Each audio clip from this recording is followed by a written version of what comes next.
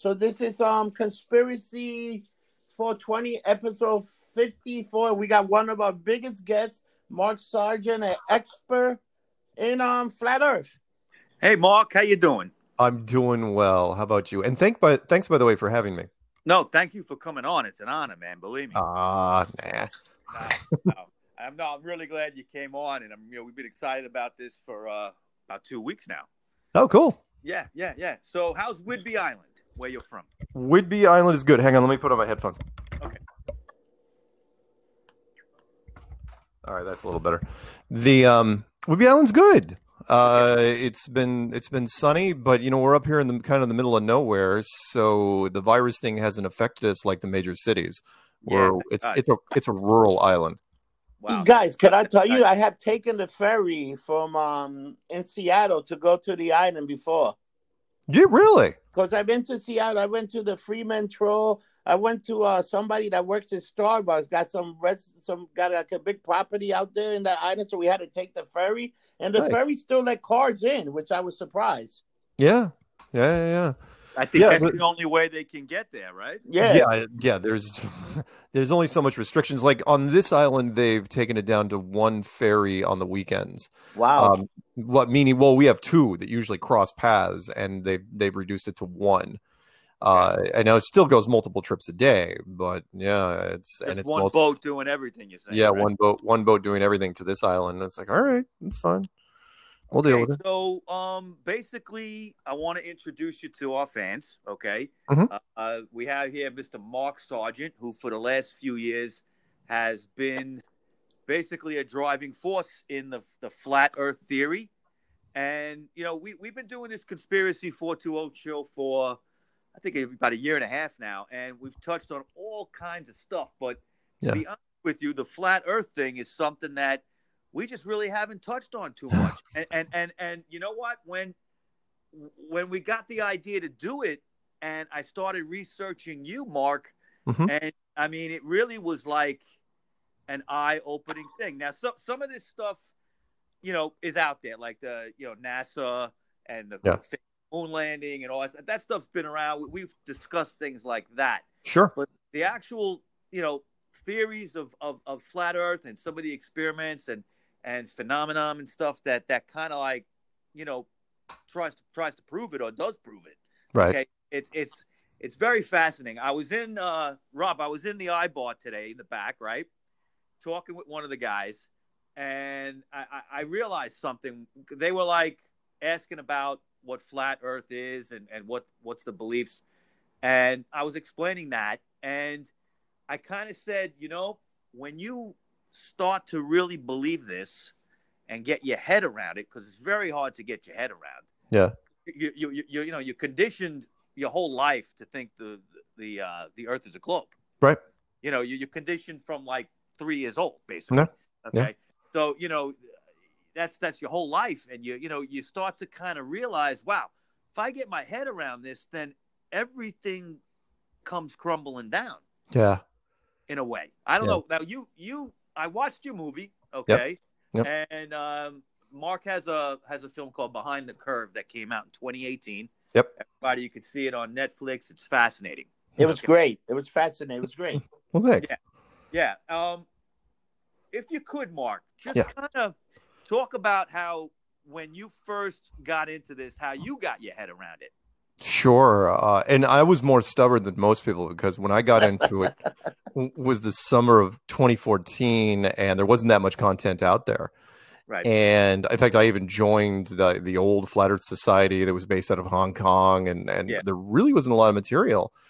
And 9 months later, I'm sitting in my my apartment in Boulder, Colorado, and I'm just banging my head against the keyboard because I can't figure out how to prove the globe without a shadow of a doubt. I can't do it. And so I went the other way.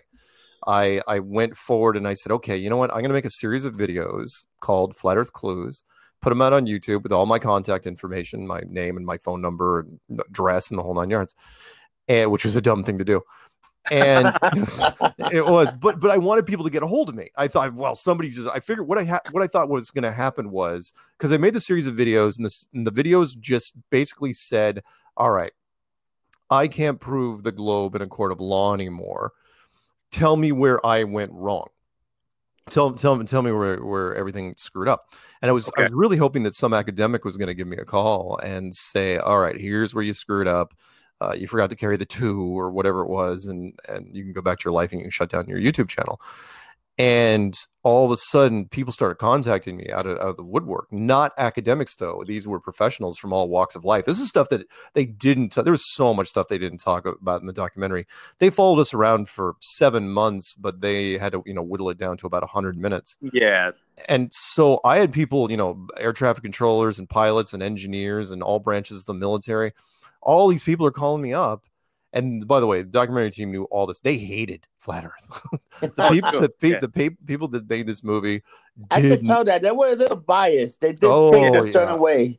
But it wasn't it seemed like they were against you a little bit. Yeah, and it wasn't until the end, by the way, that it was supposed to be just a fairly objective human interest piece. They weren't even going to get into the details, but it's really tough to make a movie without going into the details, scientific experiments. And then all of a sudden, I watched the it came out and it'd been out for a while, and then I finally watched the director's commentary, where the director and one of the producers and the editor, they're sitting there talking, and most of that stuff's pretty boring. It's like, oh, this is how we shot this, and the lighting on this, this is the lens we use. It's like, oh, snooze. And then these guys weren't really chatty to begin with, so it was really one of the worst director's commentary ever.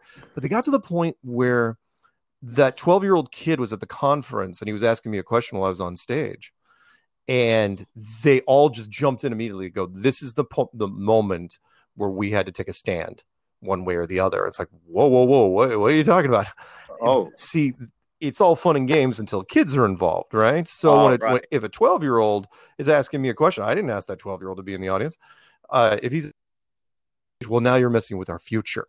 Yeah, it's like okay. So at that point, they had to spin the movie the best they could. But remember, most of the movie had already been shot, and they didn't have the money to go back and reshoot it. So they did it in editing as best they could and took shots at Jaron and Bob.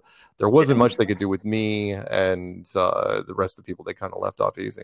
But Mark, that kid came up and pretty much actually the Quetzalcoatl, his parents believe in in the flat earth. Oh yeah. Thing. So yeah. He went in his own free will. Nobody told him go up there and ask this question. Oh yeah. No, it's way worse than that. I mean, ever since that. In fact, it's funny because the director did that in hopes that it would create a backlash to where parents, wouldn't let their kids because they're going to be able to stop them, right?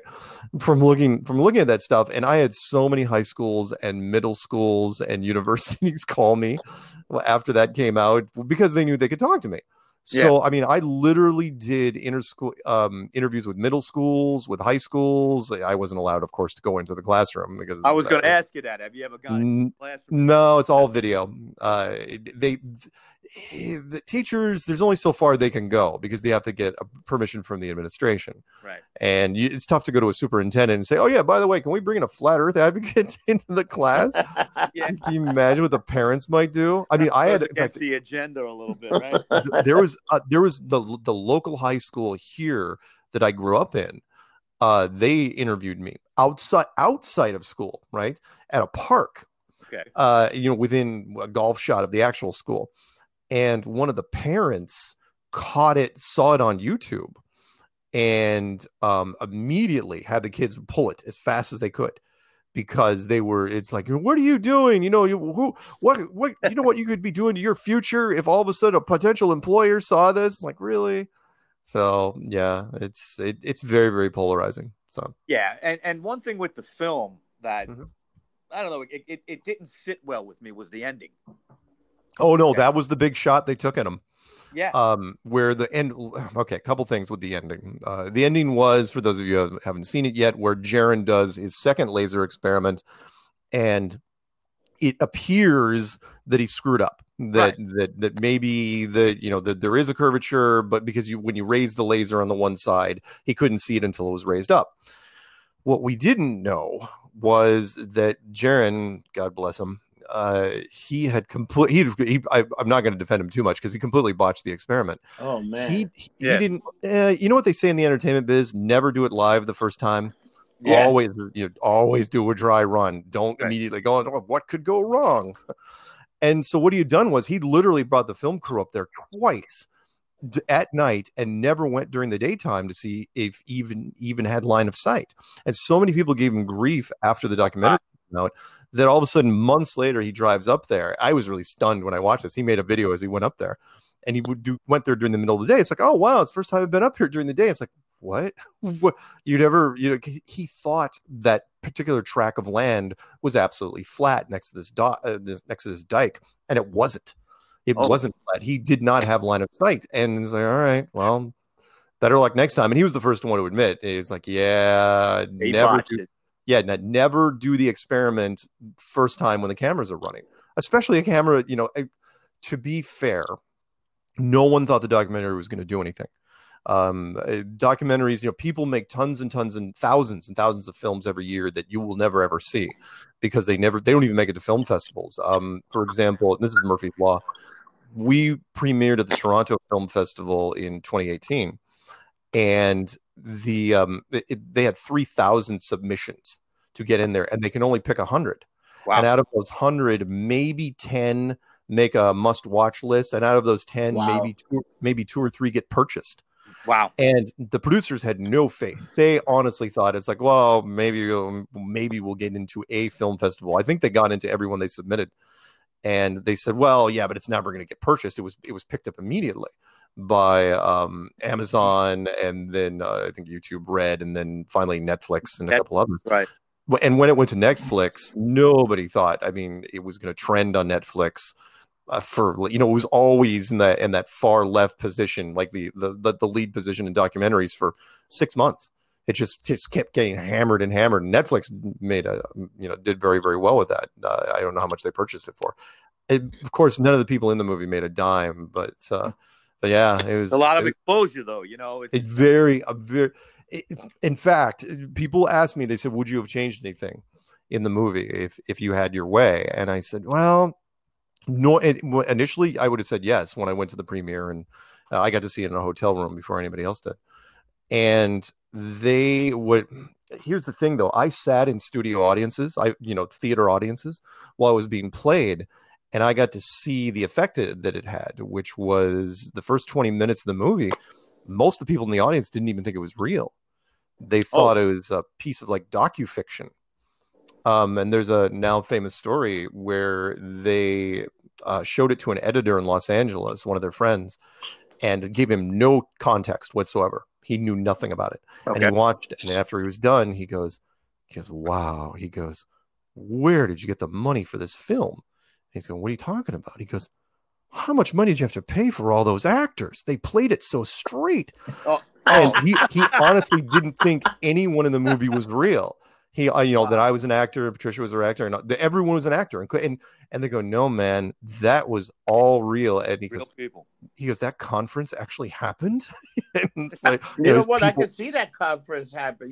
They got comic book conference. Why wouldn't this happen? Yeah, exactly. Great. Oh, in fact, the media, but most people don't know when you have a conference like that, which is really, really weird. The media will send a scout team, usually one guy or a woman, and they'll send one person out there to see if it's real. And I saw these recon teams from all the networks that were there, and they immediately, within an hour, got on the phone. It's like, oh yeah, you got to send a team right now. And so by the time the next morning, we had all these camera teams. I remember I was wearing 3 hot mics at once. Wow. I literally did not know. There's so many cameras everywhere because everyone was it was the first one ever, and everyone was just fascinated with it. Wow. And just snowballed from there. But, getting back to my original question, Mark, when you first wrapped yourself around this idea, did you feel like, I'll be honest with you, because I'm almost there, okay? Yeah. You feel like, nothing is true. Nothing is true. Oh, yeah. You had to, if you can get your head around this is one of the brilliant things about Flat Earth. You have to revisit every conspiracy you ever looked at. Yeah. It is the ultimate, eye opener, or red pill, whatever. Because to me, Mark, it was like, when I first, I'll be honest with you, there's been times in my life where I heard Flat Earth, oh, you're freaking crazy. Yeah, that's ridiculous. Right. But then when I really started looking at it, and then you start questioning, well, if they're able to pull this off, right, for centuries, yeah, basically, then what is real? Okay. Oh yeah. And then you're like, you got like you said, you got to revisit every conspiracy theory, and like the moon landing, for instance, which is one of the biggest ones. Yeah. You look at the lunar module, and you go, there's no way you could even walk that thing across the street without it breaking. Exactly. Okay. That's good. I know it. I've never heard it put that way, but you're absolutely right. I mean, it looks like if you lean on it, it's going to fall apart. So yeah, it's like a homeless tweaker shelter. It's right. So you got to wonder, how did that thing fly through space and then land, and take off? You know how it flew? You know how it flew through space? Because it was on TV. Right. And that is something, in fact, we're seeing it now, and I don't necessarily want to diverge into the whole virus. I do. Oh my God! Right now we're going through a weird time. Yeah. Well, but we are going to get into that. I just want to say one thing, because with the landing, okay. Yeah.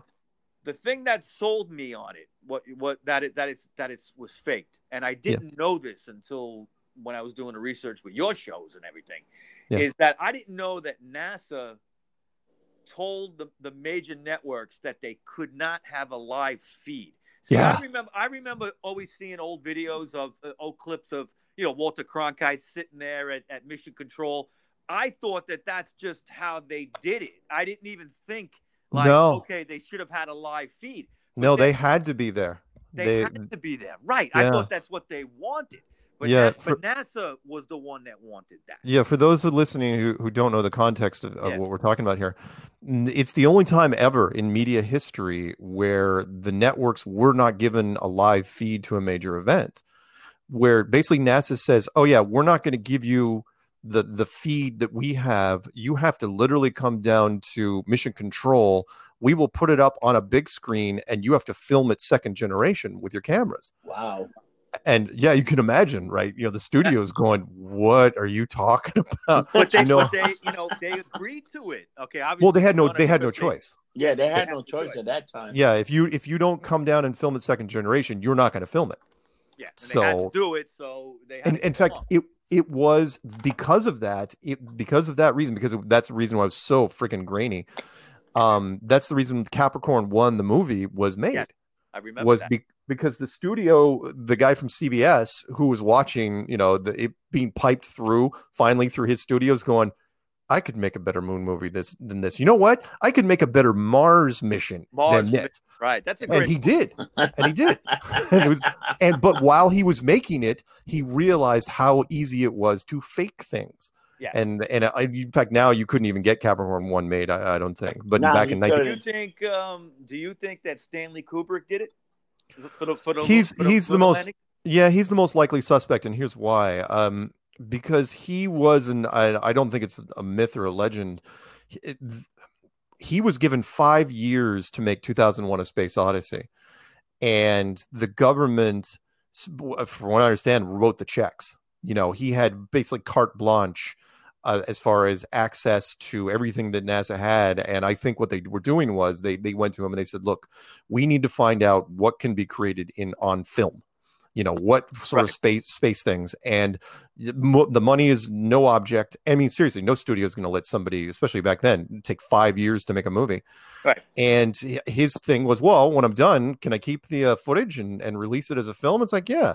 Sure, why not? Wow. And it won Best Picture of the Year, and even in Blu-ray, even now, it is gorgeous. Oh yes, that's a beautiful film. It's one of my favorite. I'm a big film buff. It's one of my favorite films, but not because of plot. Right? No. Because you could sit there, and drink a case of beer, and it doesn't. Okay? It's pretty slow. It's because of the way it's shot. The cinematography, okay. And remember when it came out? It came out in '68, and the Apollo moon landing was in '69. Yep. So basically, and it was Best Picture of the Year. Everybody saw it. Yes. Right. And so we filled in the gaps for the moon mission with that film.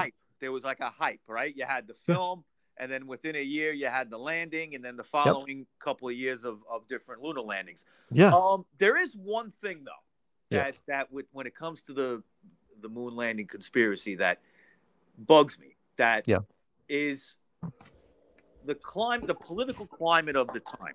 Okay, Sure. Obviously, the Cold War was on.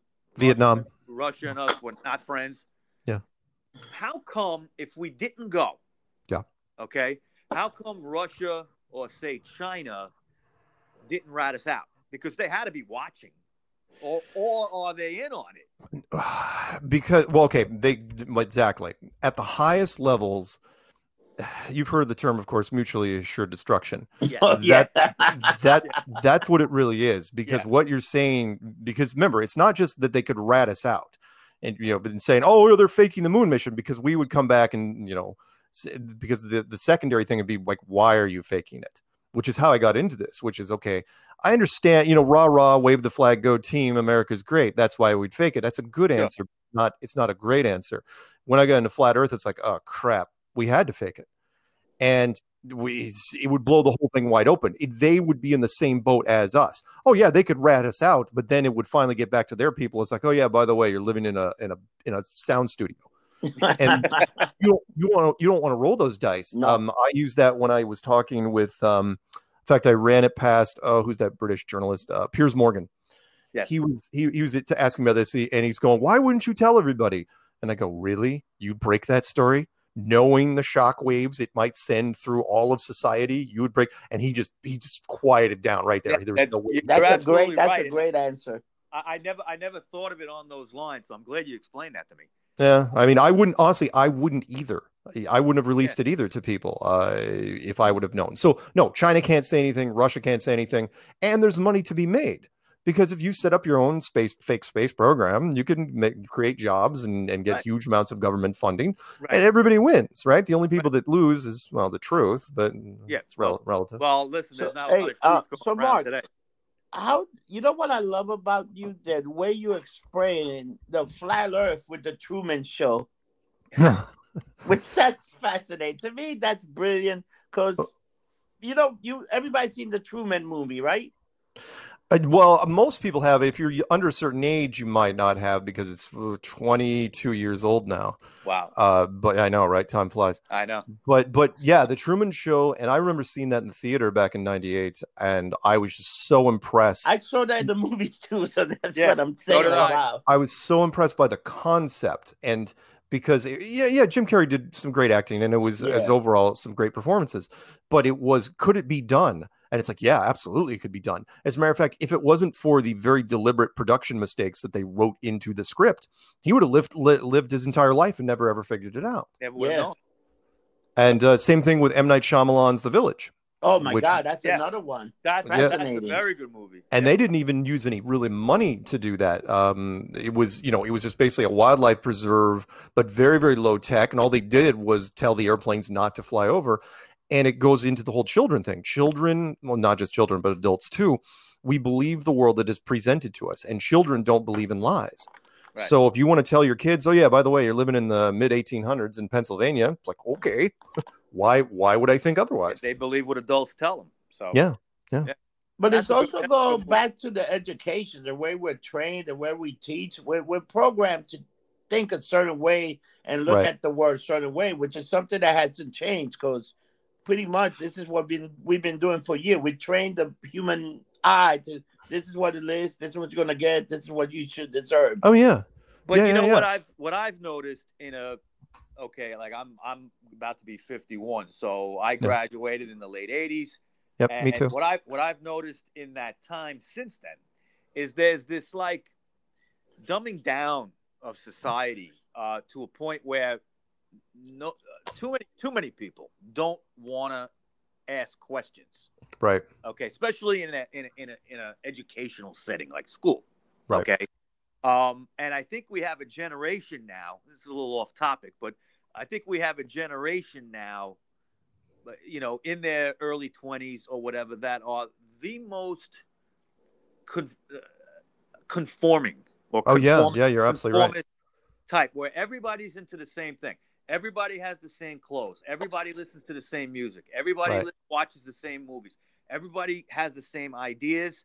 Yep. And to me, it's scary, because the generation that's after you as an adult, the ones behind you, I should say, coming up, they're the ones that are supposed to kind of like make the world better than what you did. And oh yeah, I not don't see it. no, not now. No, Yeah. you're absolutely right. As a matter of fact, there's been some wonderful articles written recently about, the not to go into the protests necessarily, but the kids that are on the streets that are voicing their opinions. They know when you finally talk to them, you realize they know nothing about history. They don't even know why they're there. I know. Other than it's something social to do that they're allowed to do. Right. I mean, we talk about this on our show. Okay. Yeah. How a lot of these kids really, they don't even know what they're doing. They knock, like, for instance, with the Black Lives Matter protests and everything. Right. They're knocking down statues of Ulysses S. Grant. Right. All right. And that, I mean, the guy fought to release the slaves. So what do you? Right. Yeah, the northern side. Yeah, no, they're making up any excuse whatsoever. I mean, they were going after the and granted, I had never seen it before. The Emancipation statue. I didn't know about that either. That statue with with Lincoln with his hand over the kneeling slave in tattered rags, and it's like, it's not the most flattering thing, but you got to remember when it was built, it was actually paid for by the slave, ex-slaves. Are you familiar with the American Museum of Natural History here in New York? Yes. Okay, you know about the Teddy Roosevelt statue Yes. controversy? Okay. Yeah. That's a statue. I mean, it's been there since the 40s. So I mean, when I was going to that museum on field trips, in elementary school, we all took pictures with it. Okay, we all were like, "Oh, cool, Teddy Roosevelt." Nobody, not an adult, not a person of color, nobody said anything about that statue. Okay, it's only in the last maybe 10 years or so, maybe 15, that we've gotten to this point where we're like bitching about statues. It's just like, it's ridiculous. Yeah. Okay? Hell, most people don't even know that Teddy Roosevelt's on Mount Rushmore. Yeah. Yeah. Seriously, I go, who are the four people? I go, it's Washington, Jefferson, Lincoln, and people just draw a freaking blank. And people I go, it's Teddy Roosevelt. People don't realize that. That's amazing. Yeah. Now, one thing with that, is that statue, I mean, the carvings on Mount Rushmore, that was built, I believe, during his presidency, right? Yeah. Well, I mean, he was, let's face it, the numbers showed out. I mean, I don't know how they would reflect currently. The most popular president in the history of presidents. I mean, he could do no wrong. Nah, he couldn't do any wrong. He was great. One of the greatest stories with him that I love is how he was giving a speech one time and somebody shot him with a .22 in the breast pocket. Really? And you never heard the story? No. Okay, he was giving a speech and he had, he wore glasses, right? Yep. He had I believe it was a heavy glasses case, probably made out of metal or something. Oh, sure. Yeah. And he was giving the speech. He had the papers in his hand. He was reading. The gunman shot him, and it hit him in the breast pocket. Wow. Okay. He staggered backwards. They got the guy. Okay. And there was a commotion. He staggered backwards. Guy finished his speech. Nice. Finished his speech. Nice. And he had a little bit of blood on him, but nothing serious. He finished the speech, and then they took him to the hospital, and he was okay. But the thing, I think it was like a .22 or something, so it was small. Yeah. Okay, but I mean, could you imagine that? Well, I mean, he was a Rough Rider. He helped create the White Fleet. He, the Spanish-American War hero, and so on and so on. I mean, the man could do no wrong. By the way, I love the way that the protesters didn't even make an attempt at Mount Rushmore. Trump was there. It's like, because they don't go out to rural areas. They stick to the cities. Well, not out in certain cities, Mark. Yes, and only certain cities. Yeah. I mean, like Portland, they just won't leave alone for whatever reason. I said this on, a couple of our shows is, why don't they come to some of the tougher neighborhoods in Chicago and Brooklyn and the Bronx, okay? Yeah. And they don't go there. Okay, they'll have their asses handed to them, and absolutely, it's like, okay, take over 6 square blocks of Seattle. Yeah. Okay. Now you're right near Seattle. How did you feel about all that? I mean, we were not proud. Let's put it that way, because it just wouldn't go away. I think it was kind of an experiment to see how how long you could let this thing go, and if it would. turn into like a Lord of the Flies deal. Exactly. That's what it was. Lord of the Flies. Let's see how long this goes. I thought that was amazing. Before they turn on each other, and it didn't take that long. No. Before now, could you have infiltrated it and seen what was going on? Yeah, sure, I suppose. But it's interesting watching the politicians just dance around the issues. Anyway, sorry, we digress. Right. Yeah. So, hey guys, let's get back to a little bit of the flat Earth. We have art that we don't get all the time. It's great that maybe we'll do another show where we just talk about politics and everything. But let's talk about the film. Let's get back to a little bit of flat Earth, guys. All right. What do you want to know? But let's get back to flat Earth. Okay. What do you want to know? Well, okay.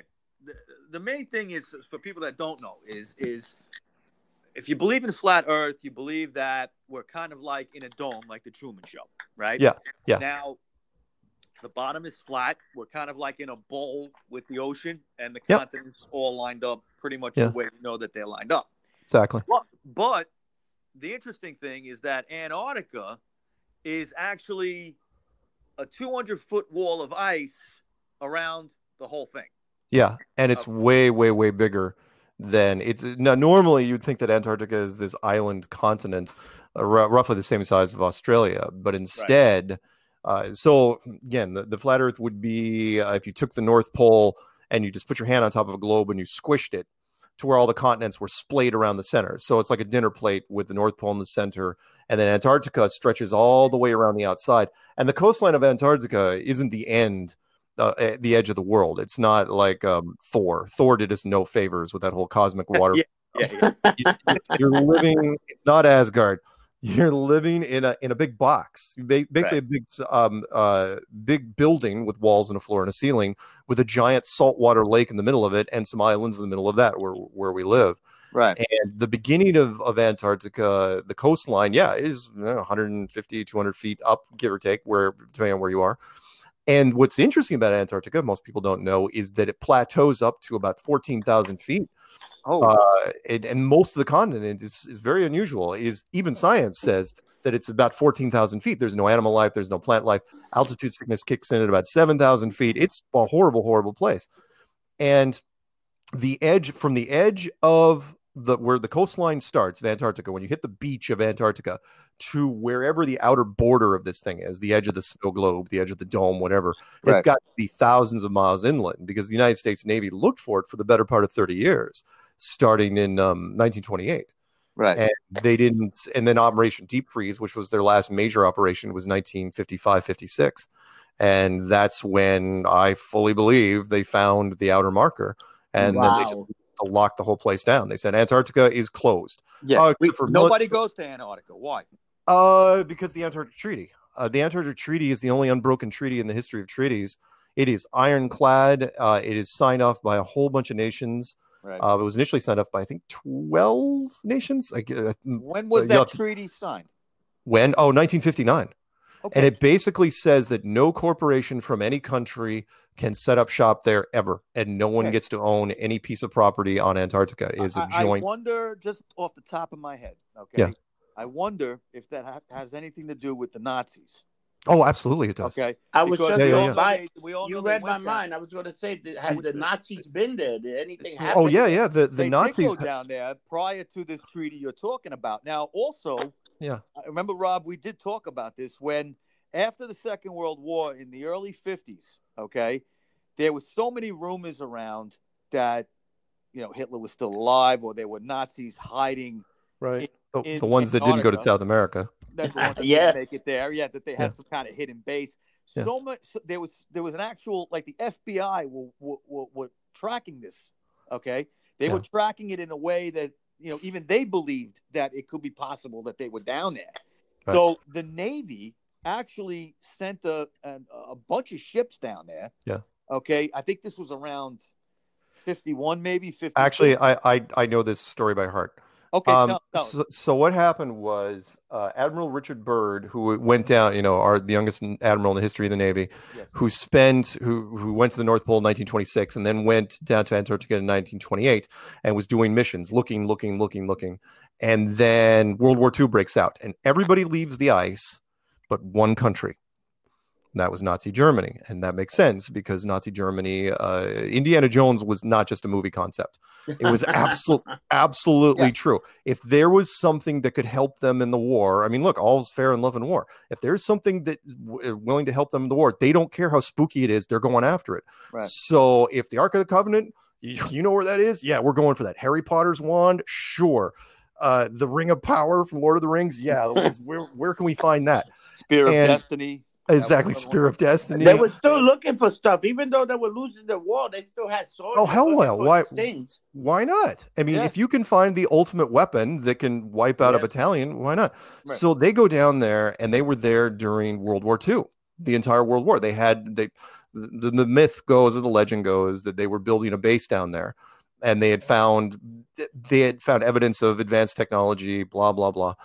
And so right after the treaty was signed, the surrender thing in Tokyo, after the Japan side, the Pacific Theater, once that ended, Admiral Byrd, 1946, immediately gets a full carrier group and heads down there. It's called Operation High Jump, not a secret. You can look it up. Yep. But they said, it's for scientific reasons. Like, really? You're going to send a full carrier group right after the war's over? It was scientific. 5,000 infantry. You're going down there for science reasons? Right. And whatever happened, no doubt they were going down there to root out the last Nazi base, or at least figure out what the hell was going on. They were going strong. And whatever happened, it was not an issue when Byrd went on television in 1954, only 8 years later, because if there was an issue with the Nazis, it was resolved by then. I've heard all sorts of different stories to where they just hunkered down in a bunker, or they burrowed into the ice, or the one I like better was that an older civilization actually was there, and the Nazis actually requested asylum with them. Never heard that. Oh yeah, that's a fun one where it kind of turns into like a high school dance thing where they said, okay, you can request asylum with us, but you can never come back. So Iron Sky, it's a nice idea for a movie. It's never going to happen. That's why, because they said you can come with us, but that's it. You're not coming back. Mark, so this treaty was signed on December 1st, 1952, but it wasn't enforced until June 23rd, 1961. How come that happened? I don't know exactly. I mean, that's just it. They were working on it fairly early on, but it wasn't ratified. Everything I saw was the First Nations signed off on it was in 1959. So did they suspect something in 1950? Here's my theory. I think when he went to the North Pole, I think the only reason he was down there from 1928 on was because when he went to the North Pole, he found something so bizarre but so telling about the shape of the world. They said, okay, well, apparently we've figured out one part of it. Let's see if we can figure out the outer edge, which is going to be much, much tougher to deal with than the North Pole. North Pole is just a single point in space, whereas the South Pole, or the southern edge, that's a whole other thing. So I think even early when he got down there, they're like, okay, in case we find it, we'll start ramping up this treaty. And then right after he found it, that's when they had nations start signing on. Yeah, it was crazy. It's like Argentina, Australia, Chile, Belgium, France, Japan, New Zealand, Norway, South Africa, even the Soviet Union, the United Kingdom, and the United States. That's like, what the fuck? Yeah. And remember, the UK and especially the Soviet Union were severely devastated after World War II. Yes, they needed the resources, and they weren't allowed to get them. That's the part. That's why I called it when I was making the clues. I said, look, our world is based on money and power and greed. It always has been, always will be. It's about resources. And yet you're telling me that they locked all that down because there's something down there that's bigger than money. I was like, okay, there's only a couple things I can think of that are bigger than money. And one of them's God. So whatever's down there, I mean, it spooked them enough that they said, yeah, nobody should ever go down there ever, ever, ever. Let's just lock this thing up. Wow. They did. Yeah. Wow. I mean, human beings break treaties. That's what they do. All the time. It's the running joke. It's like you make a treaty. It's like, oh, how many years before we bust that thing up? Right. It's never. In fact, it's not even up for review now until 2041. Wow. Okay. So that's one of the things the UN got right, I guess. Yeah. Yeah. Well, out of necessity, because think of it. If you send a petroleum company down there, let's say you send Exxon. Well, Exxon's got a lot of resources, Yeah. right? Say, and you could say, well, you can't go past this area for national security. No, a plane accidentally goes past that area, or a helicopter, or whatever it is. Well, what do? You're going to tie up loose ends. Right. And finally, somebody says, you know what? It's not even going to be worth it, because we're going to, sooner or later, people are going to go missing. We're going to have to, we're going to be chasing people constantly. It's just going to get worse and worse. Let's just lock it down. The same reason why they, when they were doing the moon stuff, the Apollo moon landings, why there was never any stars in the shots, because I'm sure they were trying to figure out. Because remember, nerds are really good about, especially. What I remember, 1 second, is I remember in school asking that question as a kid. What? Okay, why there's no stars? That. And the teacher told me it's because there's no atmosphere. Oh yeah, of course. Why not? That's a good answer. Yeah. I mean, why again, people, the reason why we believe and you get away with what you can is because so many people, when we go through school, you barely make it out alive. Right. I mean, it's like, oh my God, I graduated, thank God. And you forget just about 90% of what you were in there for. We remember nothing about physics or engineering or chemistry or nowadays microbiology. Right. We remember it was kind of like the spacesuit thing. I go, the spacesuit can't work like that. The spacesuit would turn into a parade float and the person would die. In fact, you can look it up. This is not secret stuff. The early spacesuits from the mid 50s were made of heavy plastics and or metals.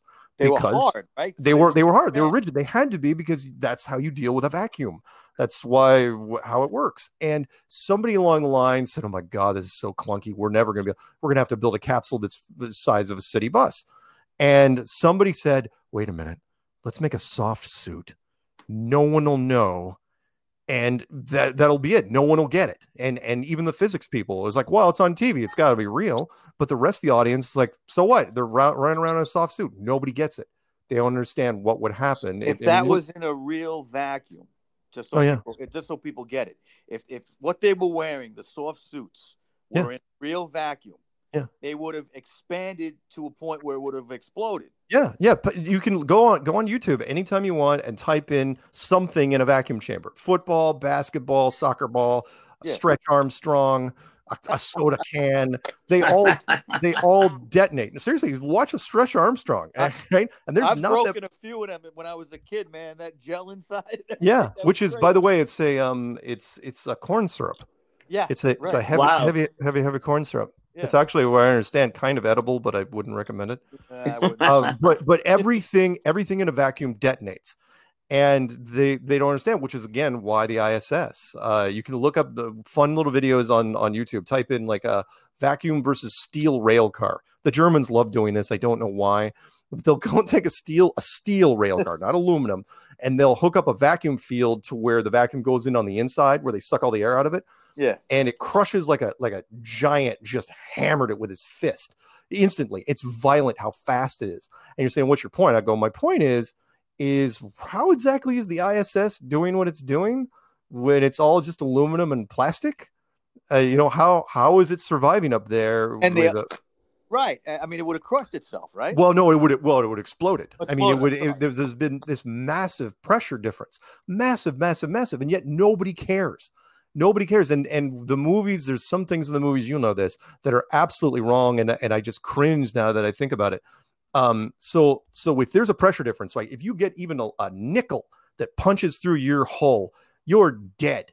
You are dead instantly. It is such a massive pressure difference that all the air is sucked out in 2 seconds. I mean, a fraction of a second, including everything in your lungs. Right. You would be dead in seconds. And so when you think about the movie Aliens at the end, when Ripley was climbing up that ladder, right? And it's like all this stuff's whooshing past her. And it would have been over. It would have been over. It's because in the movies you have to, for dramatic effect. People understand when as soon as that airlock is open, it's like, ding, that's it. The alien's gone. You're gone. Everybody roll credits. It's over. Yeah.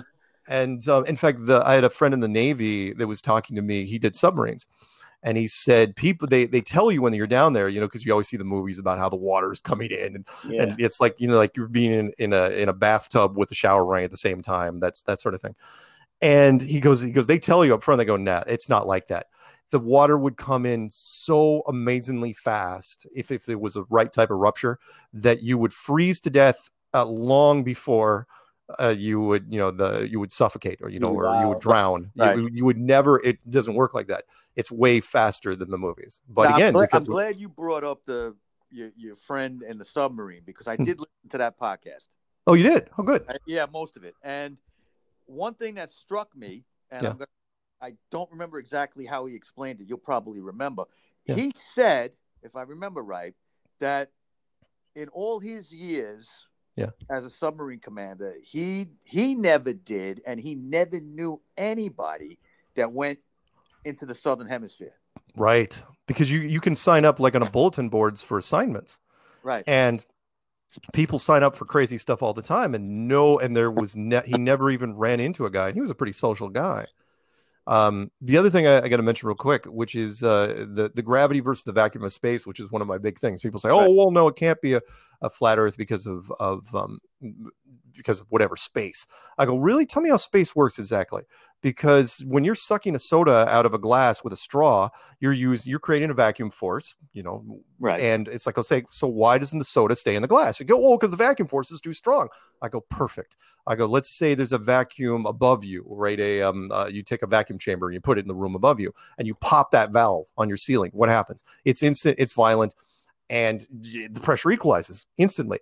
And you're saying, what's the point? My point is like, why didn't the gravity stay in the room where you were? Why did it go upstairs? Why did the atmosphere stay in the room? Why didn't it go upstairs? Or why did it go upstairs? And you say, okay. And I go, so when you go outside, how exactly is our atmosphere here instead of in space? And I actually had a guy come back to me and say, well, because there's so much more gravity. I go, no. It's the same gravity that was in your room. If you can't stop the atmosphere from going upstairs, why is it when you go outside, or is our atmosphere still here? And they say the only answer is gravity. Literally, that's the only answer you have. And I say, no, it's because you're in a pressurized system. You're in a building. There's nowhere for the atmosphere to go. Right. So there is a clear, I guess it would be clear, dome above us. I mean, I don't know if it's clear, because at that point, could it be projection? People say, okay, what's it made out of? Yeah, like a planetarium. Could it be a projection, a rear projection type deal? It could very well be. I mean, remember, we haven't even had HD television for 20 years. What could you do with an extra 1,000 years? What sort of tech could you have there? What's the dome made out of? I don't know, heavy element, heavy water, force field, unified field, some high frequency job. Right. Take your pick. But whatever was happening, we couldn't bust through it with megaton weapons back in the 50s. So we're not getting through it. And so I think they've been working on, different alternatives like HARP and maybe CERN, trying to work their way around it. But nobody's getting through this thing. And also, what was it in the early 60s, I think 1960, 61, didn't NASA talk about the Van Allen belts? Oh, yeah. 1959, actually. 59, same year the same year the treaty was ratified. Right. So the radiation is so high that you can't pass through that without dying. Right. And then Kennedy comes in 1960 and said, we are going to go to the moon in this decade and, do the other thing, that whole speech. Yeah. And he says this and screws everybody up. This is like, because now it was like, so they literally went back to Van Allen, the NASA guy. It was NASA that discovered it, amazingly. And he goes, well, we'll have to go through really, really fast. That was his answer. It's like, okay, we're going to hit the gas. It's like, okay. But your best speed, even admitted best speed, is maybe 18,000 miles an hour. These things are supposedly, if you what you say they are, they're 60,000 miles thick. That's a couple hours each way. Remember, you're doing round trips and you're slowing down on the way back. Right. So, and nobody died. No, in fact, it's one of my favorite questions, which is, are the Van Allen radiation belts deadly? Yes or no? If you say yes, then how did the Americans make multiple round trips? Nobody died. Nobody got radiation poisoning. Nobody even got cancer. In fact, there's 5 of these guys still limping around today. And if you say, oh, they are deadly or they aren't deadly, then I say, okay, go to the NASA website, nasa.gov, look up a wonderful little video they made called Orion Trial by Fire, where they said that we can't even test capsules with human beings because we haven't solved the radiation problem.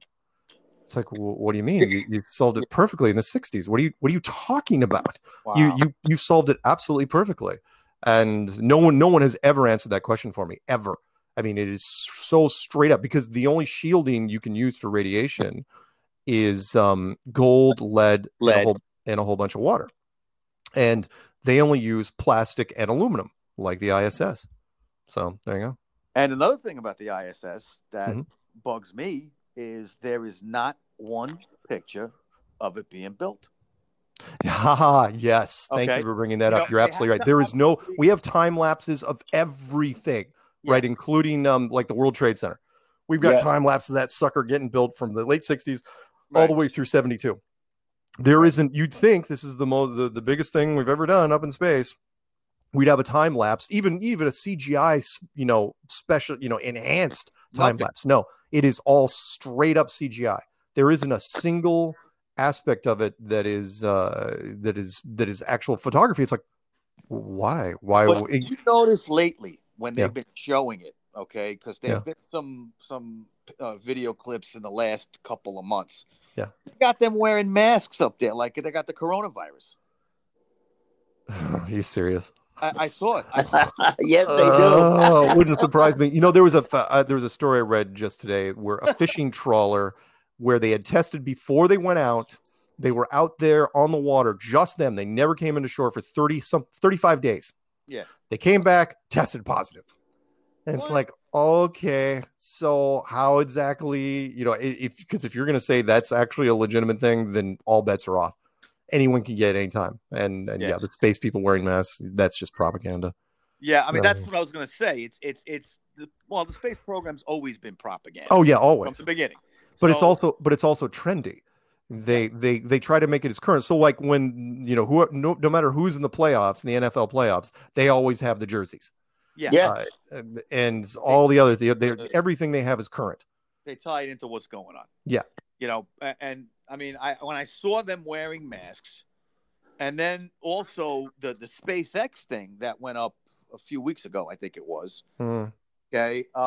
They had them like, the first time it was going to go off, they had to scrub the mission because of bad weather. Right. And then they had them, they brought them out, they put them in the SpaceX rocket, they took them down, they had to scrub the mission, they quarantined them away, they made a whole big spectacle of that. We're going to quarantine them away, for another day or two so they don't get the coronavirus. And then, it's just ridiculous. You would think that these people would be safe, right? Yeah, absolutely. And by the way, I never understood the whole scrubbing a mission because of bad weather. I mean, fine, there's a rainstorm. Who the hell cares? Airplanes don't care about rain. They don't even care about snow. Yeah. You get even a threat of rain, and they scrub the mission. It's like, why? I think it's just a suspense thing. Yeah, I think it is too. Back in the day when it was a big deal, one of these launches, right? And you'd have everybody, oh, you know what? We can't do it today because of the weather. Everyone's like, Oh yeah. They say, well, it could be lightning strikes, and it's like, right, with lightning strikes, yeah, something. Hey, where was I leaving off exactly? Oh, the moon stuff. Oh yeah. So again, why? It's a ballistic missile. I mean, the whole NASA program is based off of weapons technology. It's a really robust rocket, and yet, for the suspense, like, oh, we're going to cancel it because we saw three seagulls that were hovering around. It's like, what? Now, SpaceX did that a few times. Yeah, well, and NASA used to do, like, the space shuttle used to do it all the time, which gets to my next thing here is the space shuttle. Okay. Yeah. Now, as a kid, I mean, I remember in '79 when the Columbia went up, and as a kid, I used to make models all the time. So sure. I made models of the space shuttle. It was like the greatest thing. And you think about the Challenger, and if all of this is BS, then the Challenger astronauts didn't die. Challenger astronauts didn't die. It didn't happen, and they put the country through a traumatic thing. I remember kids crying over that, man. Yeah. Well, I was older, but younger kids. I was in my first year of university when it came. I remember exactly where I was when it was flashing over the televisions. I was a senior in high school when that happened. And unfortunately, that's one of the the side effects you have to deal with, which first off, you would never ever put an astronaut on a pile of liquid explosives. That's right. the last thing. It's a missile. I don't care what people say. No, it's based off ICBM technology. That's all it is. So if the rocket blows up, well, then what do you do with the people? Depending on, what movie you watch, you'd be like, well, we have to kill them, right? Like Capricorn 1. Right. Which was interesting. It was interesting because Capricorn 1 was 7 years before that space shuttle disaster. And that's what they were going to do. It's like, well, we got to kill them, but only because they wouldn't go along with the program. With the military, all these guys a lot of people don't know. A lot of people, almost every astronaut is part of the Air Force. They are military, straight up. They go through the psychological profiling, and they sign the waivers, and they know full well. It's like, you go along with this, and they're of course going to go along with it. And in this case, it's like, well, we'll just put you in witness relocation. There was no internet, not even close. No. So we can put you out there. No one's going to know. You'll be fine. And after you age, in fact, we even interviewed one of them. We have had one of our guys. Really? Yeah, we went out to one of the guys' houses, and he you know what he didn't do? The part that bugged me about that, I absolutely think it's him, is he didn't give the alibi. Out of all the things he could have said, first thing you do is, like, if you're being accused of something, first off, he knew full well why our guy was there, even though he didn't know anything about the flat Earth stuff. Yeah. But he didn't give his alibi. First thing he would say is what he was doing in 1986. No, instead it's like, yeah, I know I used to look a lot like that guy when I was younger. It's like, okay, you're not helping your case. But what you should have said was where you were in 1986. Right. That's all you had to do. No, in 86, I was smoking weed in Northern California or something like that. But no, he was not. He said nothing along those lines. In fact, he even gave whoever it is, because, well, whoever that guy was, give him a pat on the back. He's a heck of a guy. He was actually giving himself compliments. It was just blowing me away because, like, but yeah, he was a professor at some university, and one of our guys drove out to his house. Sorry, let me go real quick. SpaceX. Yeah. The car in space. A lot of people like bringing up the car in space, the Tesla Roadster in space. Yeah. With that wonderful footage, it had 3 HD cameras on it, and the thing was spinning around and around and around. And there were so many things wrong. Two major things. One was the car was completely intact. There was nothing wrong with it at all. And supposedly this was taken straight from Elon's garage, right? It wasn't retrofitted in any way. It was just, you just put it inside the capsule, fired that thing off there.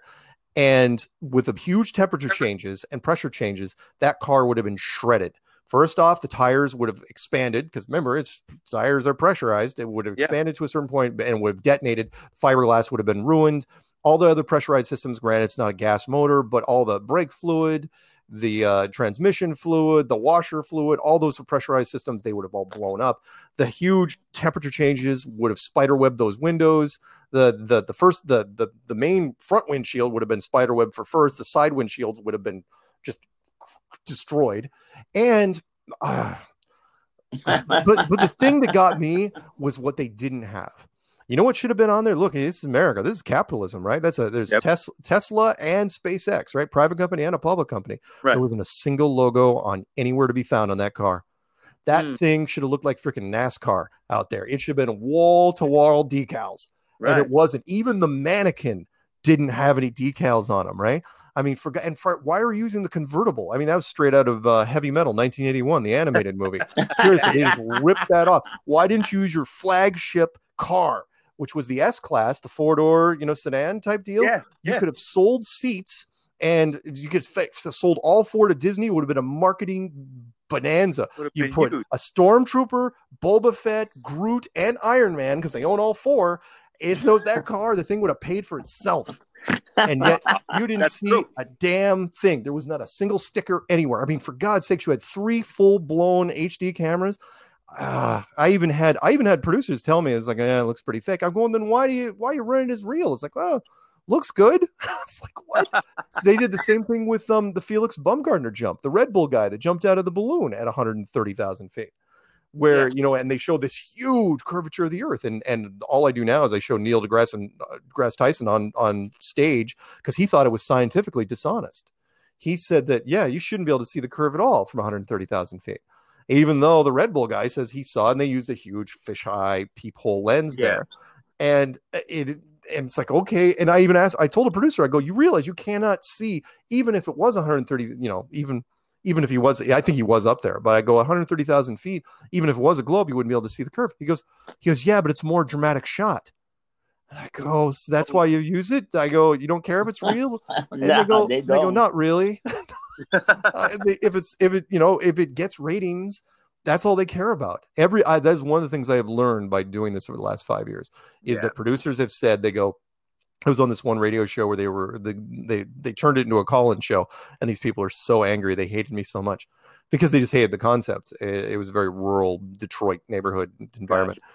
And they were just swearing. It was like a serious radio thing. And I stayed on, and the producer was like off air. He's going, wow, I'm so glad you hung in there. And I go, why? He goes, oh, you don't get it. He goes, doesn't matter if you love or hate a topic as long as you're engaged in the topic. In fact, we love it more when you hate it because people pay attention. It's like they don't want to hear. Yeah, they don't want to hear people. Like I did a call-in show for an Australian radio thing, and off air they said, oh yeah, we had so many people calling in wanting to say, hey, great job, and what a wonderful thing you're doing. And I go, you didn't let any of them through. It's like, no, why would we let them through? No, we want people to yell at you. Yeah. So anyway, what else you got? Anything? Let me tell you, I got to ask you something. What's the deal with Matt Baldwin? The guy that you guys were friends, right? No. Well, we were acquaintances. Yeah, acquaintances. But what happened with him? Like he really turned on you. Yeah. Well, that's because he doesn't like sharing with anybody, and I felt really bad in some ways because Matt he was in it before I was. He was one of the reasons I got into it. He made some really interesting videos, although he was rarely sober when he made them, and I should have probably taken that as a tip. And because he really, seriously, and you could not sit him down. I saw him do one sober interview once, and it was brilliant. It was the best video he ever did. And then he was never sober since then. And he could not do another interview to save his life. He was just so amped up and so, I mean, what you saw on screen was absolutely true. I mean, the producers reached out to him several times. You saw the screen. I mean, they tried to cut a deal with him, and he just wasn't having it. He wanted everything. He wanted the most unrealistic stuff ever. But the part that bugged me was part of the contract was he wanted the producers to condemn me as a government agent. That's crazy. It reminded me of that Steve Martin joke. When you get caught robbing a bank, make one of your demands crazy. So he goes, here's what you do. You ask for $1 million, getaway car, and the letter M stricken from the English language. Right? And he goes, you got to make one of them insane. That way they think you're crazy. And he laughs and he goes, getaway car. It goes back to the Austin Power, $1 million, and they all laugh. Right. Right. Yeah. But no, Matt's just, he just doesn't like playing well with others. And seriously, we invited him to conferences. He wouldn't come, but he wouldn't apologize either. I mean, he condemned us every chance he got. And we finally say, look, just, grab the olive branch and be nice. And he wouldn't do it. And now he's out in Vegas. I gotta say, you gave the guy a lot of chance, and you give him a lot of credit. Like you talk very highly about him, even though after all this, which I got a lot of respect for you for doing that. I got nothing against Matt. It's Matt and I talked in the beginning, but there was this point really early on. I saved the email. If I ever have to use it, hopefully I won't. Where he said you need to be on board with our program, mine and Eric Dubé, who's out of Thailand, and he goes, you do this, or we're going to try to discredit you. And I go, okay, first, I don't know either of you guys really well, so I appreciate that you're doing this posturing, but I think I'm just going to go my own way. So anyway, well, Mark, let me ask you one final question here, okay? Yeah. And we'll kind of wrap things up soon. Okay. If you were asked a question that, let me think of it like this: what would be the question that you would be able to answer that definitely in your mind is the strongest proof of flat Earth? Yeah. Okay. It's long distance photography. Okay. So I challenge anyone that's listening right now and I'll explain it to you real easy. It is by far number one with a bullet. Our strongest argument, and I didn't even come up with the clues. Other people came up with it on their own, which is great. Which is the curvature of the Earth. Eventually, you have to see it, and I'm not talking about side to side, like what they show with the Red Bull jump. That BS. Yeah. I'm saying that eventually, off in the distance, a boat's going to go over the curvature. It's like, well, I've seen a boat go over the curvature. It's like, really, have you? Because the curvature of the Earth, and it can be measured. It is 8 inches per mile, which means it's 8 inches per mile squared. And I'll make it real easy for you. So it's 3 miles. It's 3 times 3, which is 9, times 8 inches, which is 72. 10 times 10 is 100, times 8 is 800 inches. And if you go out to 50 miles, it's pushing like 1,700 feet because it gets steeper and steeper. It's not like stairs. It has to eventually go vertical because you're going off of the edge of a beach ball.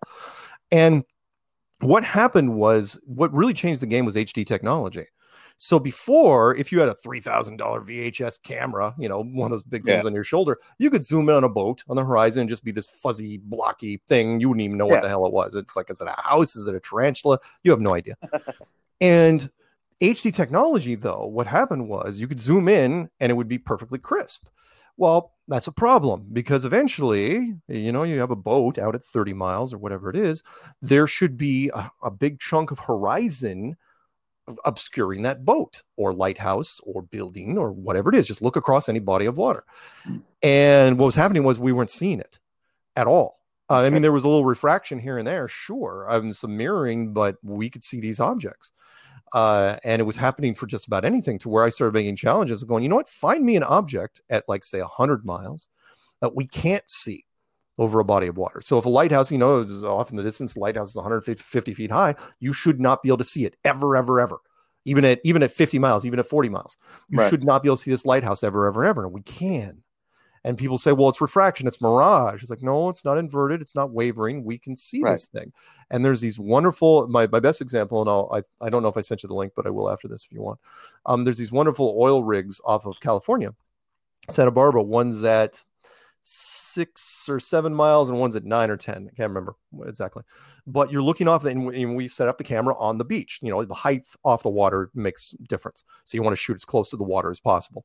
Right. And you look off in the distance and you see both oil rigs, right? Fairly close to each other, one at 7 miles, one at 9 miles. But what's interesting about it is the horizon is behind them. And it can't be. The horizon has to be by default in front of them. And by that, I'll give you a quick little visual. If you take a 8x11 piece of paper and you draw 2 dots on one end, and you bend that piece of paper down, you bend it to where you can't see the dots. Why can't you see the dots? Well, because of the curvature of the Earth, you can't see the dots. I go, yeah, but we can. And there's no way you can see those dots. And not only can we see the dots, we can see the horizon behind those dots. And it's like, well, how's that possible? Lay the paper flat and you'll find out. That's why. Wow. And people, and seriously, I did not convince all these people, and there's a lot of people that are into this. I did not convince all these people that the Earth was flat. They went out and convinced themselves.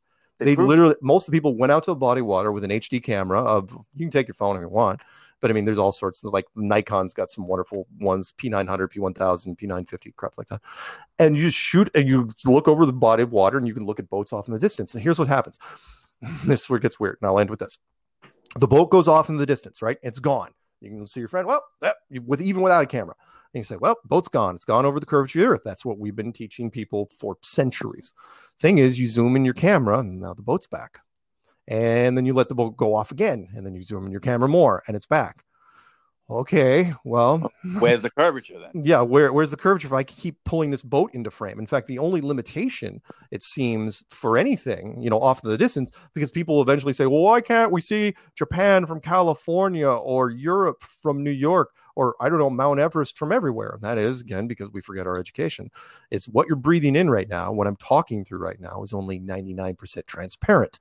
You are breathing in only about 20% oxygen. The rest is nitrogen. You're basically breathing in a thin version of soup. And that has thickness over time. Over time, it gets 80%, 70%, 40% thickness. In the distance. In the distance. Eventually, you will not be able to see through it. Our maximum distance, I think, is under 200 miles at sea level because it's just the air is too damn thick. But if you took the atmosphere away, you could see very, very, very, very far. Now, now you mentioned this. I know you mentioned this on one of your podcasts, I think, about the Chicago skyline. Yeah. Okay, how people were able to see it Yeah. from the other side of Lake Michigan. Lake Michigan, yeah. Yeah, and the curvature of the Earth shouldn't have allowed you to see any of those. No, yeah, 1,600 feet of curvature, and you can see a massive chunk of the Chicago skyline. In fact, Wow. we even had to learn new terms. One was atmospheric lensing, which is kind of like looking through a glass of water. You can, the things kind of get magnified, because you're looking through basically a weird lens that's affected by weather and temperature and all the condensation and all that other fun stuff. And so, yeah, you can see the Chicago skyline. Now, you can't see it every day. Some days the weather's crappy. But we sent guys out there with boats and, filmed it the entire way, zoomed over all the way over to Chicago, the 50 miles. And they could see it. And, the entire, it never was distorted at any point. And we've shot lasers across these distances, brought the Guinness Book of World Records out to a lake in Hungary, Lake Balaton. That's on my channel. Yeah. People, in fact, we even figured out a way to punch through the haze during the day, because lasers, you only use those at night or twilight. And during the day, you can actually, if the sun's in the right angle, you can use a mirror and use that as like a poor man's laser. And we've done that literally at 3 feet off the beach. And wow. That's fascinating. Fascinating. All right. So, Mark, I want to really thank you for coming on. Oh, thank you. Okay. And anytime you're in New York City, please look us up. All right, we cool. owe you a dinner or something, man, something. Okay. And, I got to say, for me, this is really eye-opening. And, it's not too many times in your life you have an eye-opening moment like that. So I'm not going to forget this. It's definitely something that I'm interested in. Well, thank you. I'm glad, I'm glad I got a chance to talk to you guys about it. And if you ever need me on or you have any questions, just let me know. We'd love to have you back. Cool. Yeah. Happy to do it. Hey, so Mark, do me a favor, send some of your links to Mike Baker on whatever you need, so I can put on the podcast. I'm gonna we'll probably be up by tomorrow or Saturday that I'll put it up. So just send whatever link, because I think this is something that people need to know, because you're very informative. You have a lot of information, and you actually educate a lot of people that they need the education. They just don't know how to get it. Cool. And where can we find you, Mark? Okay, I know you're on YouTube with the Strange World Show. Yeah. I'm on YouTube. You just look up my channel. The easiest way is just type in Flat Earth Mark, and you'll find it. My channel is just Mark Sargent. I've got 3 books on Amazon: Flat Earth, Sky's the Limit, Flat Earth, End of the World, and a survival book called Empty Shelves: Organizing Your Corner of an American Apocalypse. The documentary is called Behind the Curve, which is on Netflix. It's been on there, very, very easy to find, but you can find it. It's all over the place. And I have a podcast on TFR and other things, but I sent you some links, check it out. And the thing I want to end your audience is, don't take what my word, all these things I said as gospel. Do your own research, figure it out for yourself. I'm not here to convince you or persuade you. I'm just here to put things in your head and let you deal with it. Great. Question everything, right? Yep. Question everything. Question everything. Thank you hey, Mark, again, thank you for being a guest. This is huge. I'm marking out right now. I'm totally bugging out. Thanks, guys. After seeing you. So thank you for everything. And hopefully we'll talk in the future. I hope you a lot of success and whatever you got to do, man. Thank you for everything. All right. We'll be in touch, Mark. All right. Thanks, guys. Have a good one. Thank you. All right. Bye-bye. Bye.